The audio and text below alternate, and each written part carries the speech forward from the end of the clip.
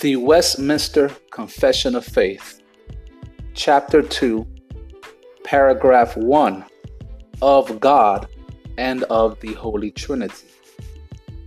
There is but only one living and true God, who is infinite in being and perfection,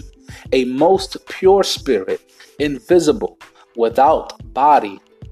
parts, or passions, immutable, immense, eternal, incomprehensible,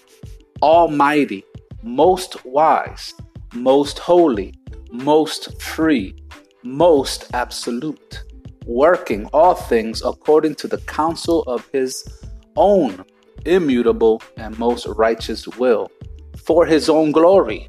most loving, gracious, merciful, long-suffering, abundant in goodness and truth,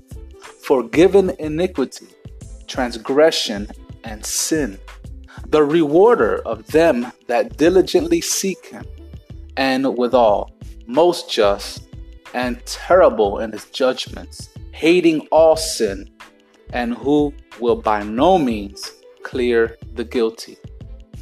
The Westminster Confession of Faith, Chapter 2, Paragraph 1, of God and of the Holy Trinity.